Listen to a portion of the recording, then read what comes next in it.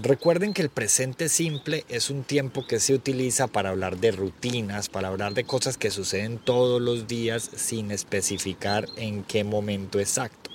Por ejemplo, el presente simple lo utilizamos para hablar de hábitos.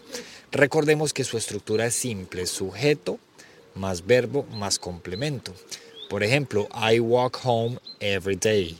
Camino a casa todos los días.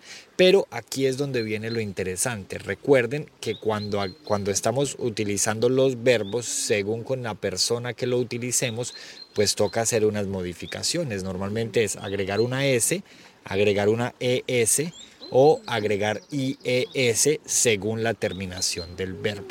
¿Cuándo hacemos esto? Cuando estamos hablando de él, de ella o de eso y esa. Recuerden que en inglés sería he, she o it.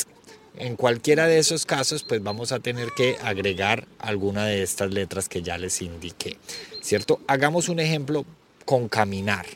I walk, yo camino. You walk, tú caminas o vosotros camináis o ustedes caminan. They walk, ellos caminan. We walk, nosotros caminamos. Pero cuando llegamos a él, por ejemplo, decimos he walks, she walks, it walks.